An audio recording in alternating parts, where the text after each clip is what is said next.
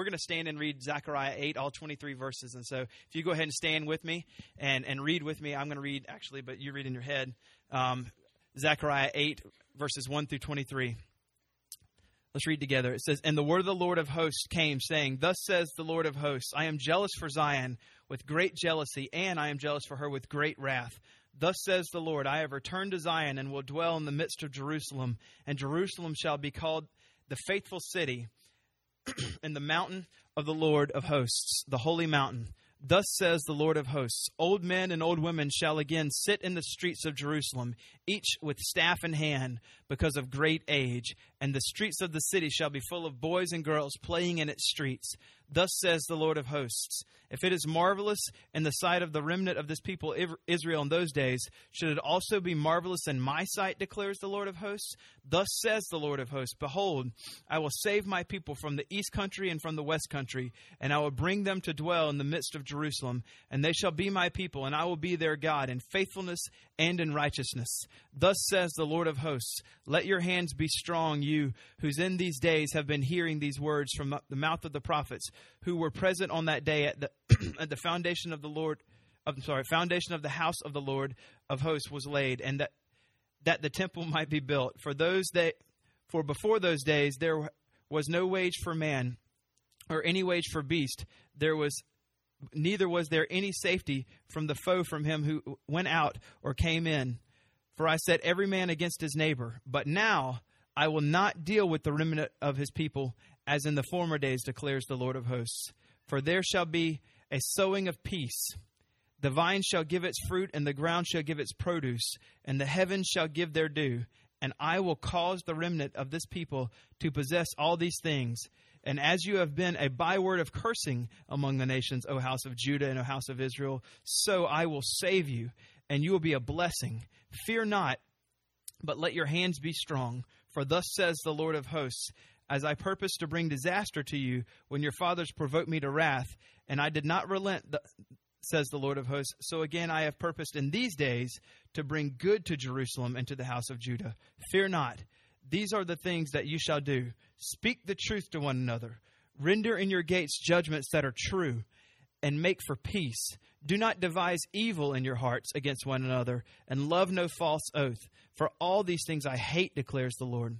And the word of the Lord of hosts came to me, saying, Thus says the Lord of hosts, the fasts of the 4th month, and of the fast of the 5th month, and of the 7th, and of the fast of the 10th, shall be to the house of Judah seasons of joy and gladness and cheerful feasts.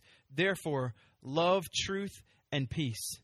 Thus says the Lord of hosts, people shall yet come, even the inhabitants of many cities. The inhabitants of one city shall go to another, saying, Let us go at once to entreat the favor of the Lord, and to seek the Lord of the hosts. I myself am going. Many people and strong nations shall come to seek the Lord of hosts in Jerusalem, and to entreat the favor of the Lord.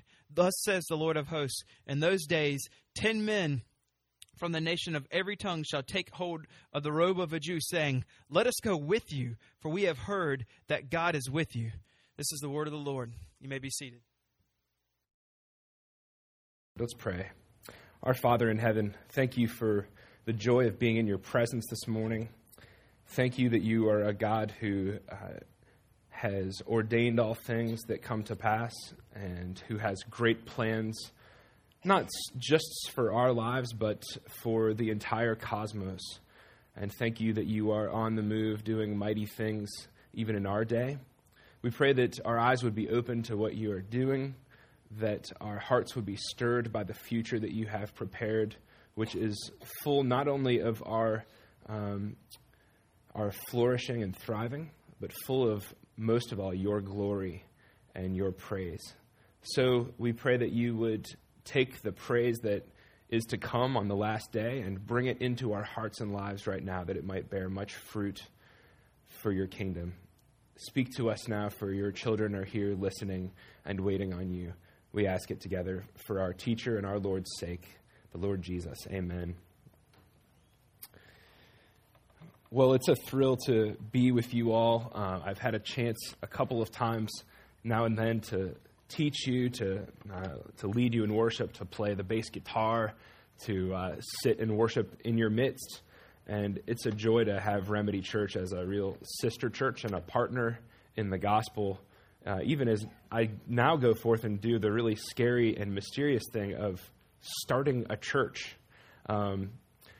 We just got permission and some support from our denominational people on Tuesday of this week, and it feels like I've waited for several years to get the approval and permission, and that happened, and that feels great. But then there's this kind of thing where you're like, oh, wow, so I'm allowed to do this. I've even been called to do it. Gosh, now I have to do it. And the prospect of starting a church from scratch is kind of crazy, but it's for that reason that it's such a thrill to have Remedy Church as a sister church, and really in a lot of ways a mother church of what we're planting here in Rock Hill, Hill City Church. And it's great to have a Baptist church that loves the gospel enough to hold hands. That sounds a little too cute, doesn't it? To partner with even a Presbyterian church for the sake of the gospel in our city. Thank you, Fudd, for the privilege of serving your people in the Word this morning. As I've been preparing to plant a new church, one of the most common things that people ask me is, why are you doing that? And this comes from people that have been in churches their whole lives, some of them right around the corner from here. It comes from people that have never been in church. And the big question is, what in the world does Rock Hill, South Carolina, why do they need another church? And I'm not sure that I have the slam dunk answer for that, except for that I have friends that don't know the Lord Jesus. And I long for them to have more contexts in which they might come among Christians and come to know the Lord Jesus Christ. And so what happens is I often end up in, sometimes literally, sometimes only metaphorically, in an elevator with somebody for a couple of floors. And we enter on the first floor and we hit the number 3 or the number 4 button, and we go up together, and they ask, what do I do? And I say, I'm going to start a church. And they say, why? And I go, here we go again. And what I want to tell them, if I had more than 3 floors worth of time, is what I'm going to tell you today in this sermon from Zechariah chapter 8. Martin Luther King Jr.'s famous speech, I have a dream, often comes to mind, but I don't feel so grandiose when I'm in the elevator with someone to where they say, why are you going to plant a church? And I say, I have a dream. And then I go into this glorious oratory, and they sit there going, what are you talking about? That's ridiculous. But in a way, this is a dream that I have, and it's a dream like Martin Luther King Jr.'s dream of a future reality that in the Lord Jesus Christ is guaranteed to come to pass. And what happens is, as an old Jewish, Old Testament scholar says, is that what happens to a prophet is that they become a disturbed man. The Old Testament prophets, this fellow used to say, was a disturbed man. And what he means by that is not just so much that he's grumpy, but that he looks at the present, and then he looks into the future in the midst of time, and what he knows is supposed to be and will one day be. And he says, why are we not getting started on that right here and right now? There's such a difference between the way things are and the way things will be according to God's word. Why aren't we getting busy on what he's already planned for our future, even in the present state? So, in a sense, I have a dream, and this dream, I hope, is consonant with the dream that God gave Zechariah the prophet, a disturbed man in his own time, about the city that is to come, and the city, therefore, that God's people can build and see prosper even now. And that's my little speech. Not quite an elevator 3-floor speech, but a little speech nonetheless about why to plant a new church in Rock Hill. But let's look at what the prophet has to say about this disruption in our souls as we look at our city now in comparison to the city that is to come. I want to think about this in 3 ways in the next few moments. The first thing I want to talk about is, what is it like to have a city that doesn't have the Lord God in its midst? What is the city without God? Then I want to talk about what is the vision that Zechariah has of a flourishing city. The city without God, the city with God that's flourishing. And then finally, what would it mean for the church of Jesus Christ in the present day to be a city on a hill in the midst of our own city? What does the church today have to do with the city that is promised to come? The wilderness of a city without God, the flourishing city under the gospel of Jesus Christ, and finally, what does it mean for the church to be a city on the hill today? It won't take that long to convince you that the city without God is a savage wilderness. And Zechariah spends some time in other chapters on this, but in this passage only says a couple of things that hint about how bad it is to have a city that doesn't have God in its midst. If you look at verse 10, he indicates there that there's no wage for a man or a beast. There's a frustration of the work that happens in the city. Everybody gets up early and goes to bed late, and they get on the hamster wheel and they toil, and they can't figure out exactly what they're toiling for. Nothing seems to tie up at the end of the day. Nobody can lay down on their bed at night and say, I did work today, and it was meaningful. Instead, it's frustrating and difficult and thankless. What else happens in the city without God, this savage wilderness? Well, there's also in verse 10, vulnerability. There's no safety from enemies that are going out and coming in. The Bible's full of this language about how the Lord is going to protect our going out and our coming in. And the vision there is of a city that's protected by God, and it has walls, and people can enter the city and they can leave the city without any fear that they're going to be attacked by marauders on the way in or on the way out, because God is there and he is their protector. But in the city that doesn't have God in its midst, Zechariah wails and mourns and is provoked to see a city that is so utterly vulnerable to attack. And so instead of God's people being able to go in and come out at will under his own protection, what happens instead is that enemies go in and come out uninhibited. And everyone has the sense that someone is lurking around the corner, ready to take advantage of them. And that frustrates the work that's happening as well. Imagine trying to work and you're doing meaningful work, but then you know that at any moment it could be snatched away and destroyed. It makes it very difficult to get up the next morning. And this is the city without God. And then there's a sense in verse 4, we'll talk about verse 4 later quite a bit, but there's a sense that in the city without God, it's not just that toil and frustration plague our work. It's not just that we're vulnerable to attack, but actually that the whole city sort of runs on cutthroat economics, where the bottom line is the bottom line, and there's no point to anything that you're doing except for getting, even if that means taking from other people. In a city like this, it's all work, it's no play, it's no joy, and it's no thrill. God is not there to make wrongs right and to enable people to flourish in their work, and everyone is vulnerable all the time. That's the savage wilderness of a city that's without God. And it wouldn't take long if I were to take a few minutes, I won't, to convince you that in so many ways, Rock Hill, South Carolina is a wonderful city, and there's so many opportunities. But there's so much of this, shall we say, godlessness, actually, that plagues even our own city. And we see it in the vulnerability that people feel from day to day, even in our own town. In your safe neighborhood, you might be able to leave your bike out at night. But there's other neighborhoods where you can't do that. You have to lock it. And there's other neighborhoods where they'll cut right through your lock and take your bike and then sell it in the next hour. This is not a completely safe place to live. And people are vulnerable, and people's work is frustrating. And in a lot of ways, people are just after money and power, even if that means that they work all the time and never play, and you never hear kids playing in the street.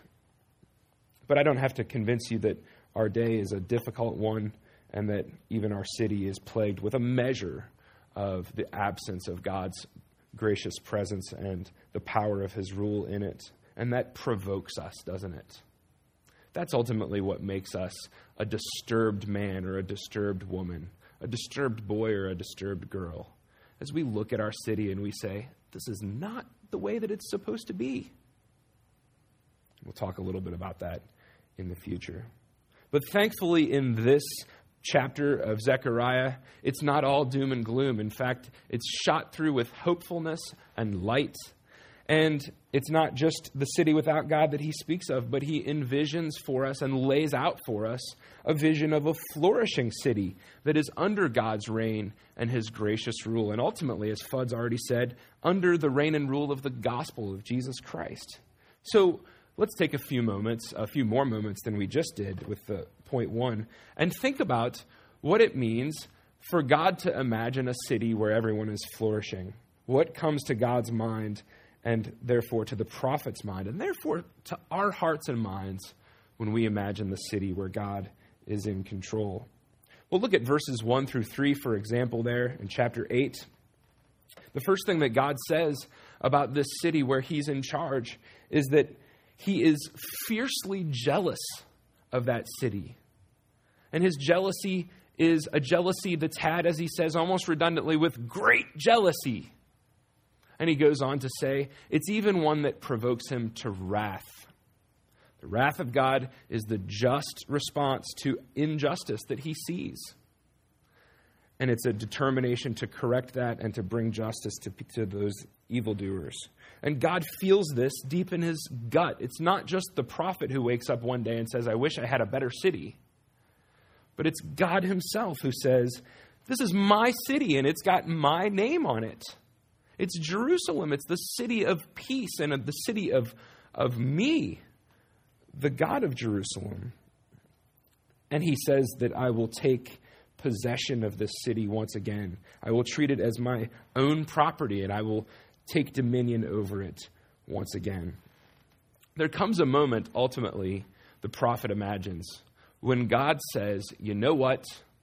Enough is enough already. God hasn't preserved the universe for all of this time in order to have his name and the city that bears his name laughed at because it's so pathetic and puny and is so overrun with marauders and workers of injustice and hostility. God hasn't done all of this so that this city could wither and die. He's put his name there and he wants his city. There comes a time when God says to the big bad nations of the earth who worship their big bad, fake, false block of stone and block of wood gods and think that those gods are the ones that save them. There comes a time when God says to these show-off nations and their fake gods, you know what? Enough is enough. There comes a moment when God's people, in the absence of his reign and rule tangibly in their lives, say, for goodness sake, enough is enough. I'm desperate enough now to have God come back, and I want him for a change to take possession of my life and my family and my work and ultimately my city. So on the one hand, God is doing a work among the nations, and he's going to say enough is enough to the nations that harass his people.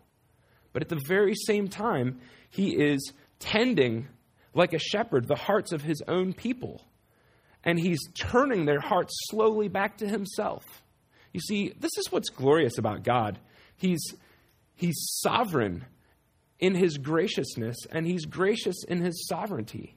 And so even when God says, you know what? My people don't give a rip about me. So I'm going to take a few steps in this direction. I will keep my hand on them. But my burden is to turn their hearts back to me. I want them to miss me and want me and pray that I would come back. And he's in control of that.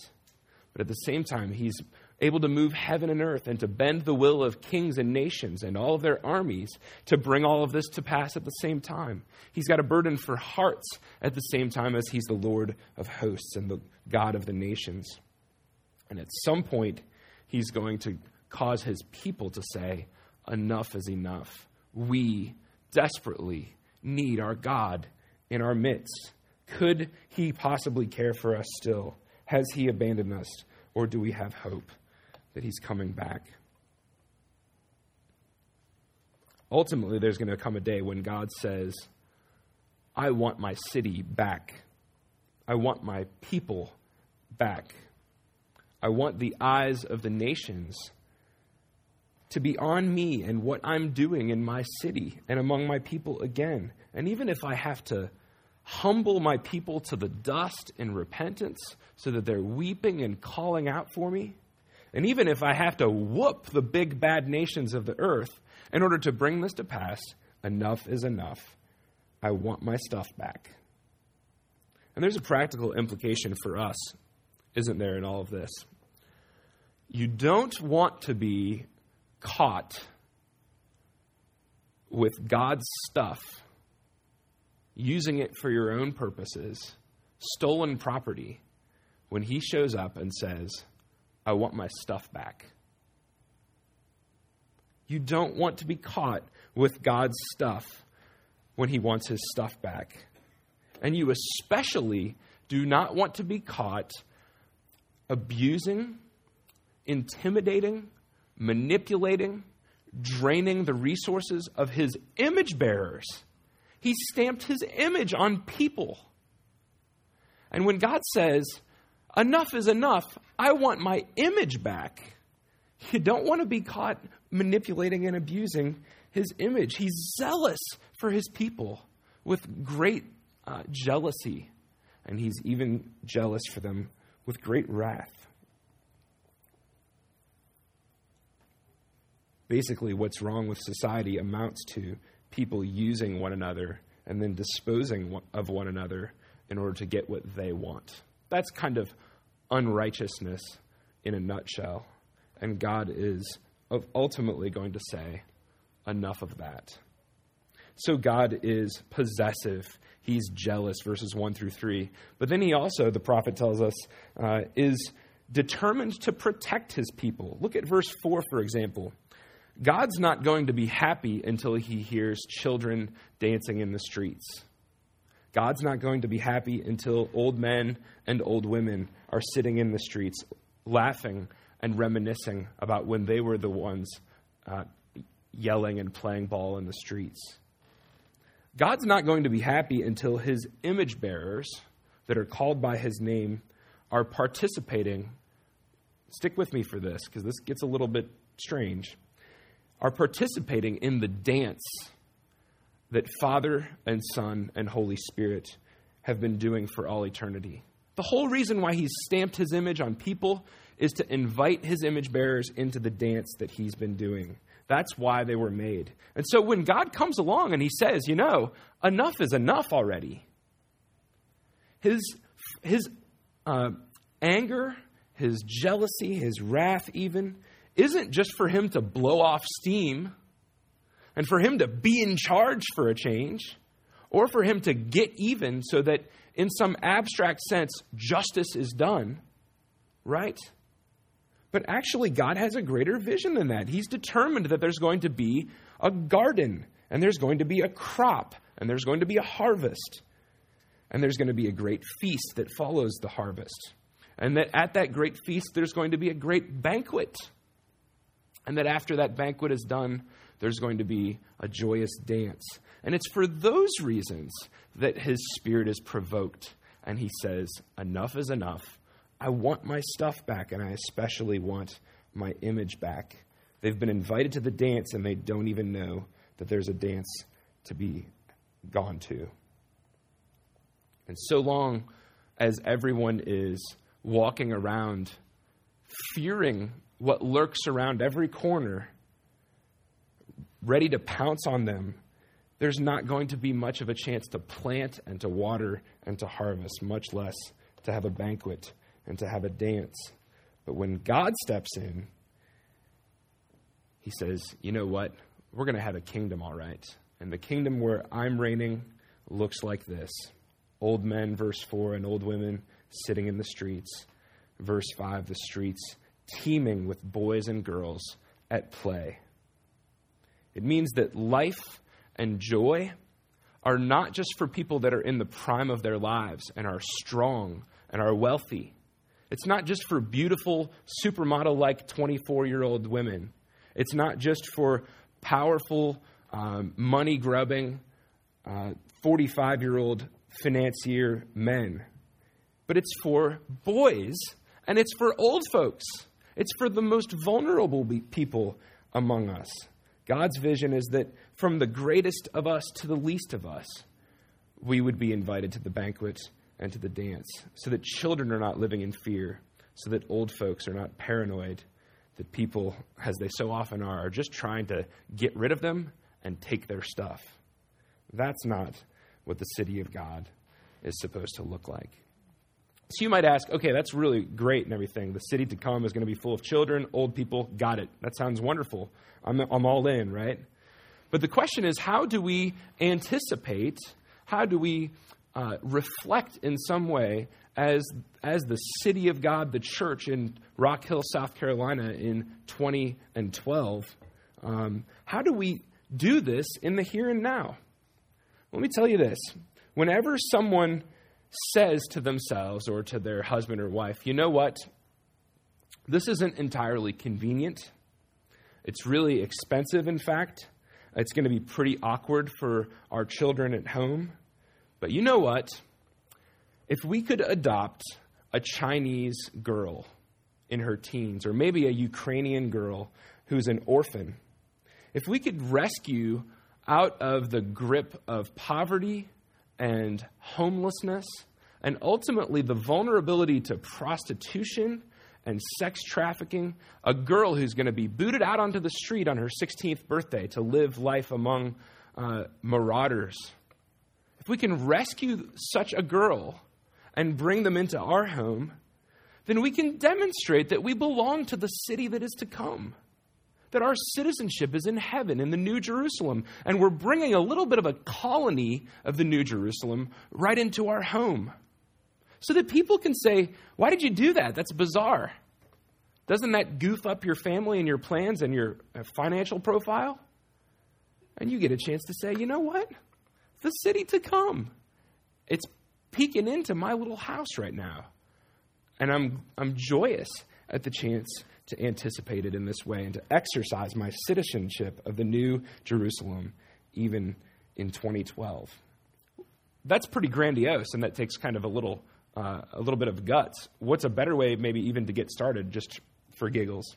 Say you're not married and you don't have the money to bring a Chinese girl over and live with you. Every time that you go on over to the old folks' home, and you bring your banjo, or you walk in and you open up the old upright in the corner, and you play old songs that they remember from their youth, or maybe they don't even know what the heck you're singing and playing and plucking and banging out on the piano, but they're just happy to hear the music. And it reminds them of when they were children playing in the streets. And if they're in the Lord Jesus Christ, and they hear you banging on the old upright and singing at the top of your lungs with reckless abandon, and they're in Jesus Christ, they're thinking, the New Jerusalem is just around the corner. And I can make it a couple more weary years because my citizenship is in heaven. And you prove to them there on the spot that your citizenship is in the glorious city to come. And you're showing that in the New Jerusalem, the vulnerable and the aged are deserving not just of honor, but also of joy. You're bringing the values of the new city into the city that is today. How about a couple more examples? Let's say you pack up a mission team and you get a bag full of soccer balls and soccer cleats, and you go to most of the world, which is both impoverished and loves soccer, right? And usually plays soccer barefoot. And usually doesn't even play with an inflatable ball, right? Something harder and not as fun to kick as that. And you empty that bag, and you start in the morning, and your mission team plays soccer with them until it's so dark out that you can't even see your own feet, much less a ball coming at you at 45 miles an hour. And then you finally throw on the towel at the end of the day. What are you doing? Well, if you're doing that in the name of Jesus Christ, You're doing that as an ambassador of the New Jerusalem, coming to their town and saying, won't you go with me to the New Jerusalem? If you think this is great, you have no idea the wealth of the New Jerusalem. You have no idea how plush the soccer fields are there, how impressive the goals are, and you get jerseys, right? And cleats. It's going to be glorious. And you say to them, come with me to this glorious city where my God is not short on cash and he's not short on soccer balls, and fields aplenty are there for the playing.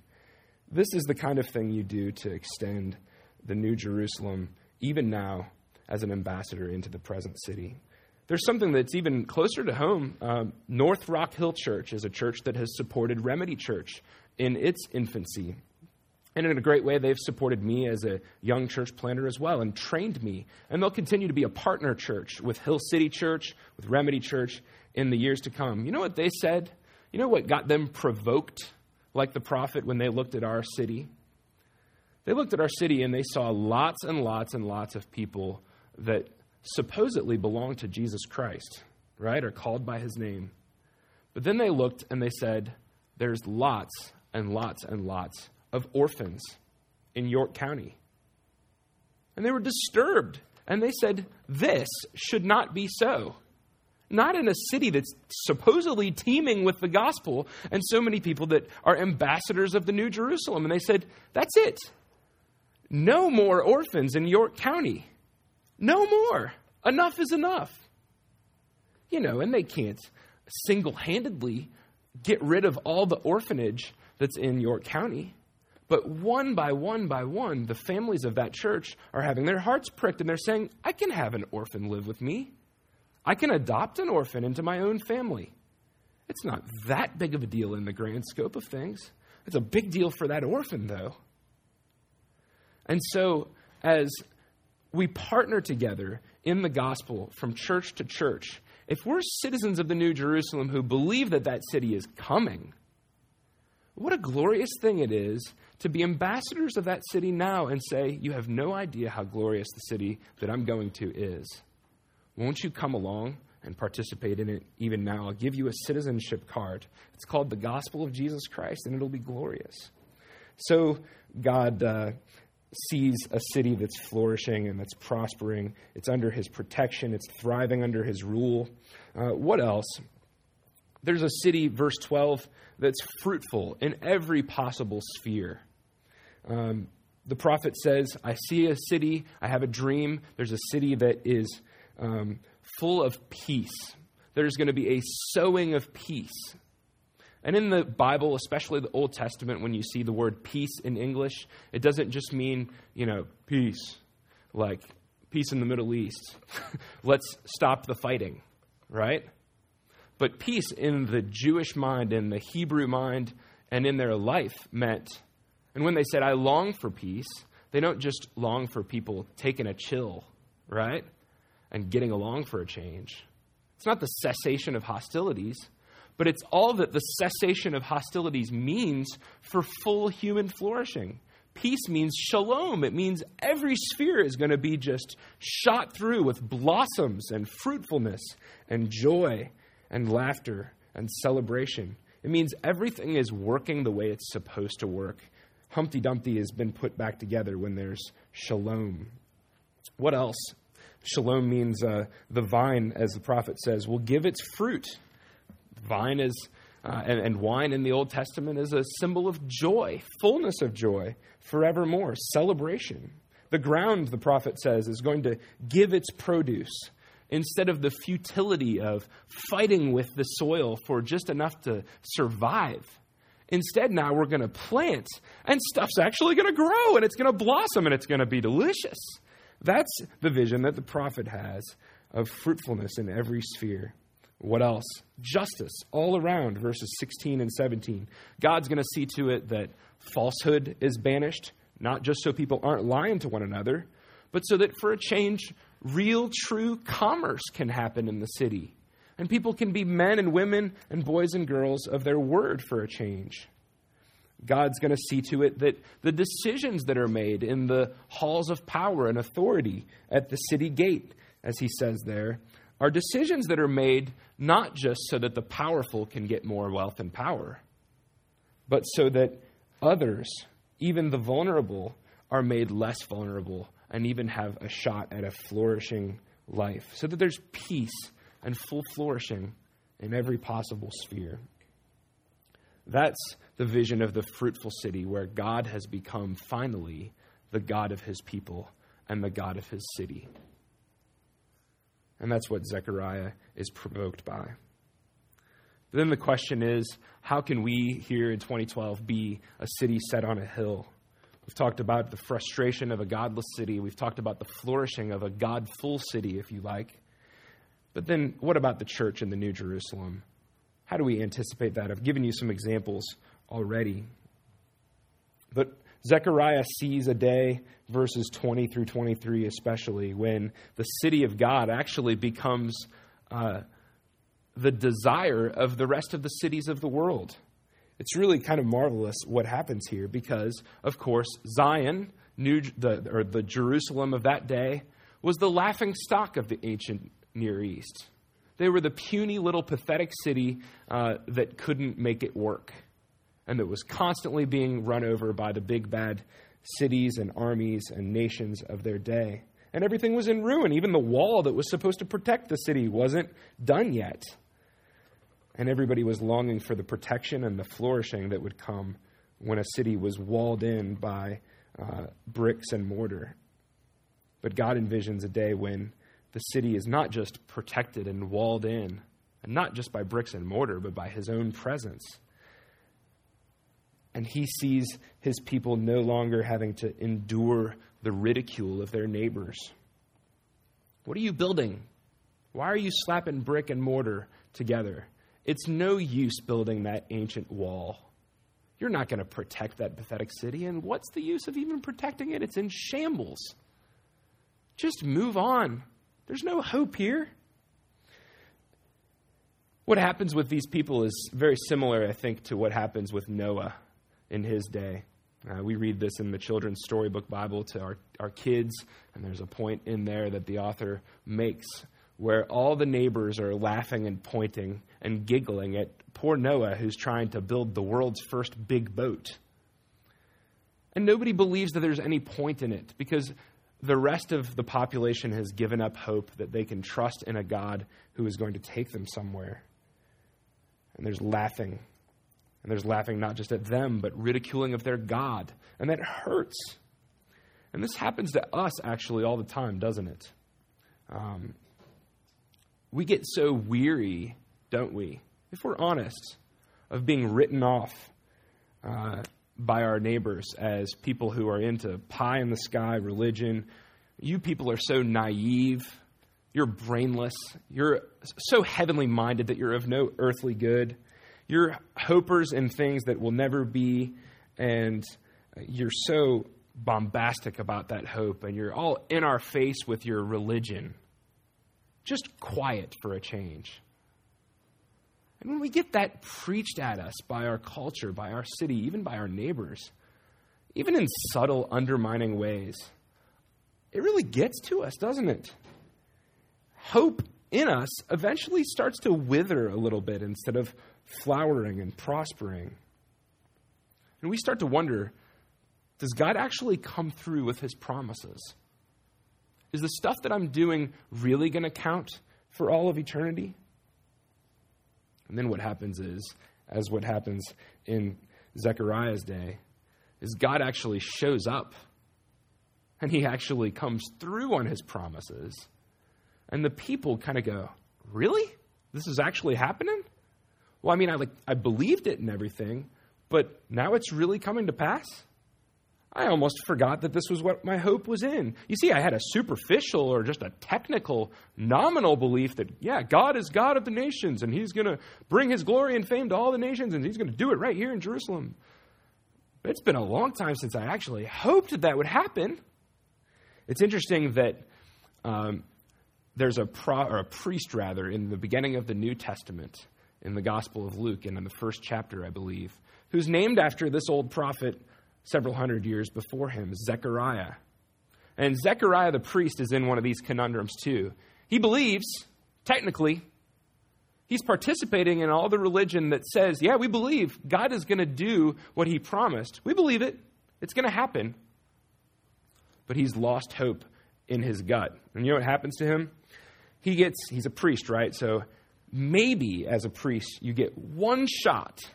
You draw your name out of the hat, and you get to be the one that goes into the temple and into the holy place, and you get to burn incense there, right? And the whole nation is standing outside of the temple, and they're praying, and they're watching you go in, and they know that you're taking their prayers, and you're going into the presence of God, you're burning incense, and you're lifting up their prayers and all of their hopes and longings to God, right? You get one shot, maybe, to do this as a priest.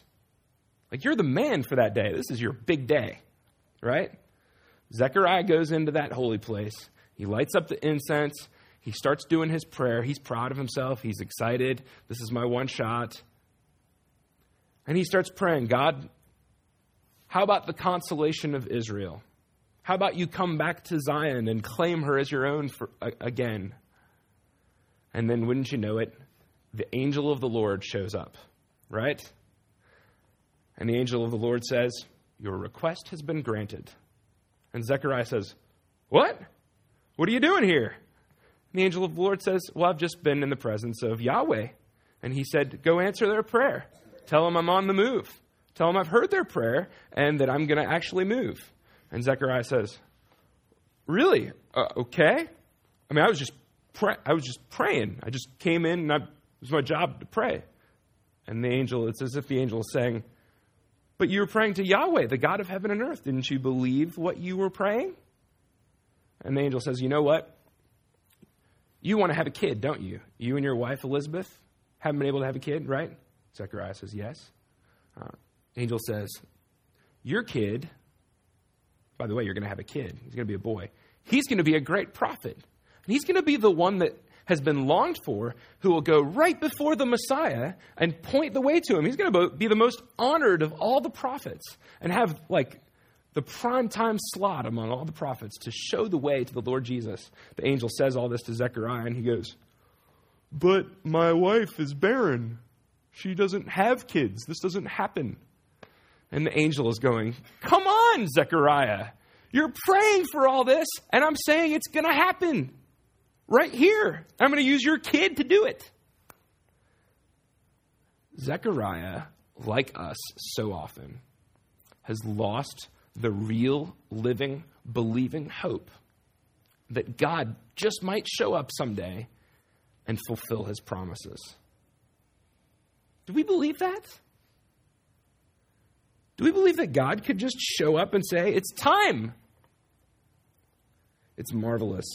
What has to happen in Zechariah's day is really kind of humorous if you think about it. The people, the inhabitants, verse 20, of many other cities are going to come to Jerusalem and seek the presence of the Lord there.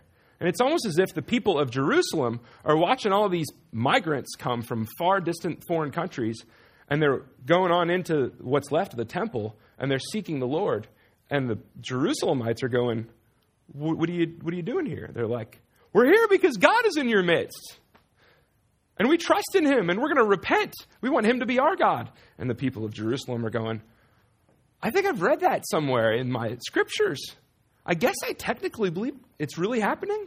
Yeah, it's really happening right in your midst. You know, I was 31 until I got to go to New York City, and I've wanted to go to New York City for quite a while, right? And it's not that difficult actually to get there. It seemed like it took me forever to finally make it happen. I've got 3 children and a wife, right? So I had to buy my ticket. I had to get my do an online e-check-in and then wave my iPhone at the machine. It scanned me. I had to have the pat down and all that stuff. Get on a plane, go to New York City. I'm in New York City, finally. This is great. But in the ancient world, to pack up your family and to go into the desert on a camel with all of your water and all of your food for your long journey, that's kind of a big deal. It's kind of a commitment, right? And they're going to do this, and they're going to go to Jerusalem, the puny little pathetic city where there is no God, supposedly. But what's happened is that God has come back to inhabit his city, And they're not just tourists and sightseers coming, but they're pilgrims. And they're from all the nations. And it's marvelous. And it surprises the Jerusalemites, the people of God, that they have to have evangelists from other places come into their midst and say, did you read what he said? Many Jews will have their collars grabbed by foreigners. And they say to that Jew who's supposed to hope in all this stuff, let's get on down to the temple because God is there. I'm going. You're surely going. You believe this stuff, right? And so God will raise up surprising evangelists of what he's doing to convince our wayward, unbelieving hearts that he's actually going to come through on his promise. What God is going to do with his weak, pathetic nation, with his small, puny city, with his weak, frail, battered and bruised church in the 21st century, is he's going to get us to the place where we will say, you know what? When I am weak, then I am strong. Because God is strong. He's going to get us to the place where we say, I am hopeless without God, but there's a God of hope in our midst. A God of grace and glory, and a God whose grace is sufficient for me, even in my weakness. Over and over, God says to his people, it's not because you were great and mighty that I saved you. It's actually precisely because you were weak and helpless. It's not because you were spiritually adept that I had any interest in you. In fact, I hate to tell you, but you're a people whose hearts are hard and stubborn. In fact, you have this nasty habit of killing the prophets that I send to you to turn your hearts back to me. What God is after is a people that are ready to say, you know what? I am weak and frail. And so I need a strong God. And I believe in a strong God. He wants a people who are able to say, I've never been more convinced than I am today that God is awesome and he's strong even when I'm weak. There was a fella who, just a couple centuries after Zechariah, the prophet, who came on into Jerusalem. And Jerusalem wasn't looking too pretty in those days either. Jesus of Nazareth set his eyes on Jerusalem, that ancient city, and he entered it, and he wept, and he wailed about it, and he was provoked like the prophet in his spirit. He was entering a den of thieves, the place that kills the prophets, the place where economic selfishness is so pervasive that it's even present right up on the temple doors. These are a people who want what they want, and they'll kill to get it. And Jesus doesn't enter that city when he's an old man and vulnerable. He doesn't enter that city when he's a little boy, vulnerable. He enters the city in the prime of his life, when he's at his strongest. And he says, you know what? I will become weak. In fact, I will go to this city and I will die. And so Jesus had his own personal famine like the people of God had so many years ago. He became parched. He was thrown outside of the city and he was murdered. He had at his disposal all the armies of the world and all the hosts and armies of the angelic forces at his disposal. And nevertheless, the armies of the world assembled against him. But he set his face towards Jerusalem and endured that kangaroo court that condemned him. And then he was thrown out of the gates and he was lynched for all intents and purposes. You know what's marvelous? When you read the last couple chapters of the Bible and you get the provoked heart of God that has a dream and a vision of the city to come, you get that city, and it's finally coming. Do you know what that city is called? It's called the New Jerusalem. Now stop and think about that for just a second. Jesus sets his face towards the earthly Jerusalem, and he's destroyed there. And then he triumphs over the grave in his resurrection, forgives and pardons sinners, And he says, let's have a new city, shall we? Let's think of a name for it. And you know what he picks? New Jerusalem. The city that kills the prophets. You know, when the Dutch come to America and they set up shop in what's now New York City, they say, I love Amsterdam. Let's have a new Amsterdam here. New Amsterdam. Jesus goes into glory. And he says, let's build a city. A new city. And he names it after Jerusalem, the city that kills the prophets. It's marvelous. This Son of God of ours is provoked and disturbed in his spirit. But he has a dream, and he's going to bring it to fruition, for goodness sake.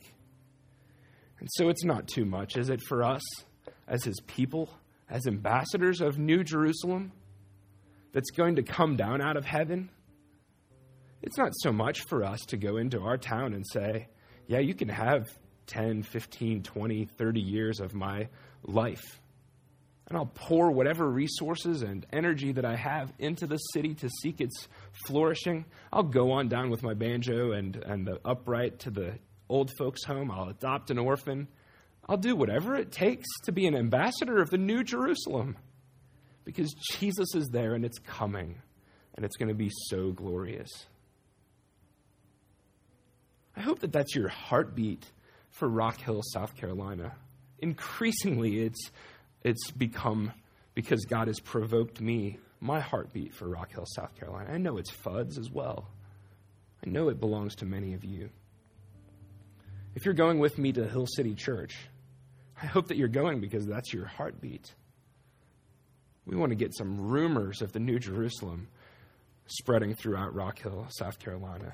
And if you're in Remedy Church, that's Fudd's heartbeat and his desire for you as well. Be a city set on the hill, full of chatter and rumors of the glorious New Jerusalem to come. Where we'll do nothing but what we're about to do in pathetic, small, this is glorious, of course, but in puny form compared to the worship ensemble in glory. We'll do it for all eternity. And we'll surround the captain of our salvation with praises and thanksgiving. And then, like we'll do in a few minutes after the songs, we'll render our tribute to our God and give him all that we have, not just a tenth or a portion. And he'll be all in all and chase away all the sadness and vulnerability. That is the glorious, great news of the gospel. I hope that you believe in it, and I hope that this week and in the weeks to come that you live for the glory of Jesus Christ, because he lived in your place and died in your place and rose victorious. And boy, is he bringing a great city to come. Let's pray. Our God and Father, we've only scratched the surface of all that you plan for the nations, all that you're going to do. And we long, O Lord, to see a little bit of fruition of your purposes, even in our day. Would you bless us that our vision and our provocation might not be unanswered, but in the days and weeks and years to come, we might see an inbreaking of your kingdom, that we might see colonies of the New Jerusalem scattered throughout Rock Hill, South Carolina, and infusing our town with your glory and grace. Change us so that we might be missionaries to our city, not out of burden, but out of great joy. Provoke us, and most of all, fix our eyes on the author and the finisher of our faith, and the one in whom we have deep and abiding hope, the Lord Jesus Christ. And pour out your Spirit upon us now as we seek to worship him in spirit and in truth. Give us a new song in our hearts that comes from our mouths with great praise to our God. And we pray that you would be pleased to ride on the praises of your people in these moments. Hear our prayer and pardon our sin, and most of all, be our great God. We pray for Jesus' sake. Amen.